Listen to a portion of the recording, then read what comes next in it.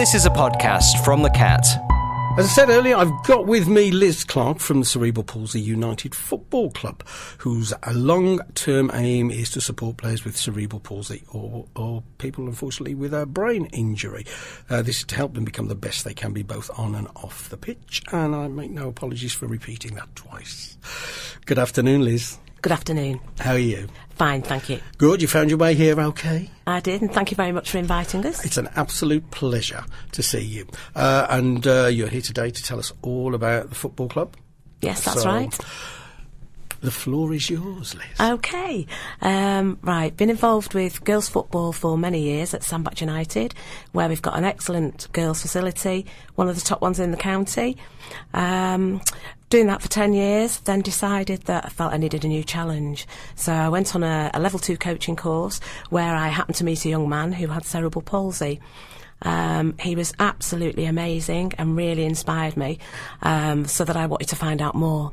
So I had a chat with him to find out what goes on, and that's when I started to find out about Cerebral Palsy United. Was he actually playing for them? He does play for them. Right. So he was on the course to learn his next level at coaching so that he can coach youngsters.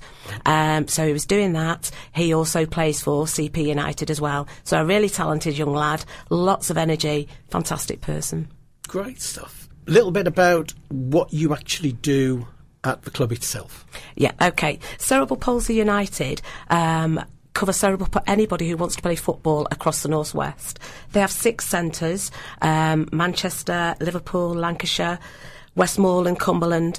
They cover all age groups as well. Now, as far as age groups and what they do, they have TOTS, which is from 2 to 5.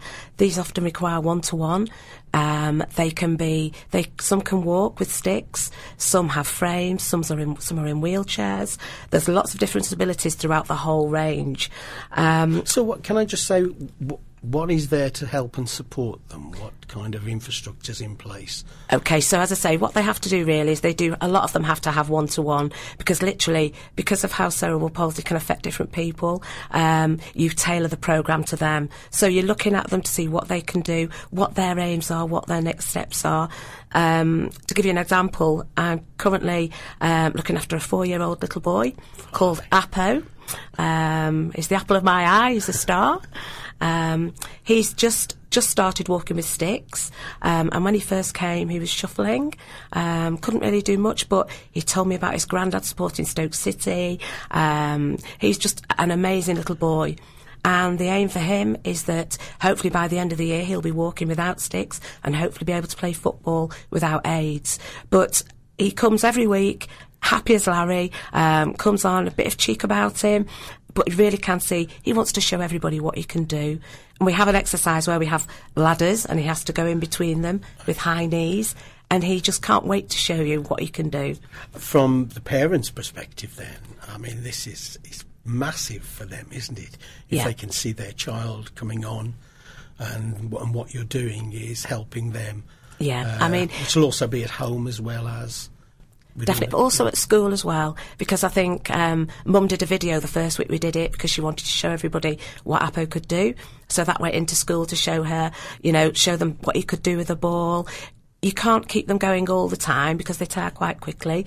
And Apo did at the end of it. Apo collapsed in a heap because he couldn't go any further, but he rolled over and he was laughing, so I knew he'd had a good time.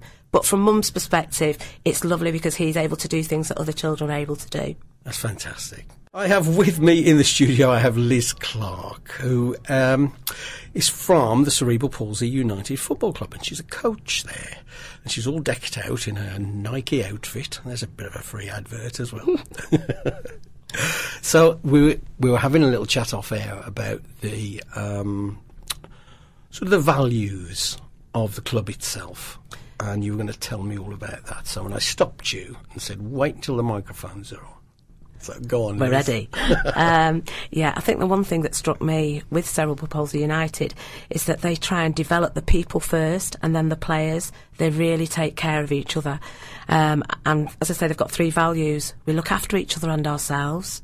We are kind to ourselves and others. and we show respect always. Now, the real big thing I notice with this coaching the children and the adults is that whenever they come to a training session, they'll always greet you, shake your hand. Whenever they leave the session, they shake your hand and say thank you. Now, this is no disrespect to the other footballs. I've coached lots of girls, and although they're all very, very pleasant, you don't get that kind of respect back. So it's just everyone seems so grateful for anything that you're doing for them.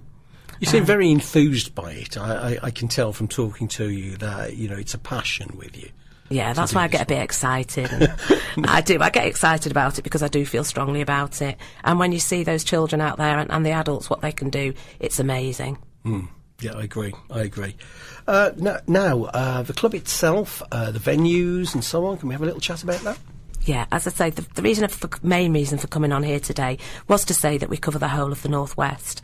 But particularly the one that I really want to try and push is the session we do at Sandbach United. Sandbach United kindly give us the pitch free, which is really kind of them. So we don't have any cost that way. But every Wednesday, 6 till 7, we have a coaching session for an hour. The session there is aimed at is age 6 to 11, which is a development phase, boys and girls. And then we have an age 3 to 11, which is foundation phase, which is more of your tots, when you've got more of your one-to-ones. Now, at the moment, we've only got 4 or 5 coming, but we really want to grow this section, and that's why we came on today, is to kind of try and spread the message. If you know of other people who've got cerebral palsy who are older than that, that's fine. We hold a central session at Partington, which is Manchester. That is held every week. When they hold these sessions, it's not just the football coaching. They have physios, they have psychology. They try and get the families involved. So it's a really lovely feeling. Everybody's there to support each other. It sounds really good. I mean, if there is anyone out there, because it's a very difficult position to be in sometimes, with people living with cerebral palsy. I was going to say suffering then, but you don't suffer with it. You live with it, don't you? Yes. And people can live extremely well with cerebral palsy, but it's a varying degrees of disability. Yes. And it seems that the football club itself, it guarantees help with all different types of disability. Yes. Also, I read that it's people with brain injury. Yes. So it's not just for people with cerebral palsy. Yeah, it's acquired brain injury. And I say some of the ones that we have, some children or even adults that something has happened to, they can come and they might not be with the right age group. It depends on what they need and what they need to get out of it. So we're there to help, really. Okay, so who do they get in touch with then, Liz, if they want to join? Or if they want to find out more. Or find out more, yeah. It's info@cpunited.co.uk. That's the best way. That's where we funnel everything into, and then you'll get your responses from there.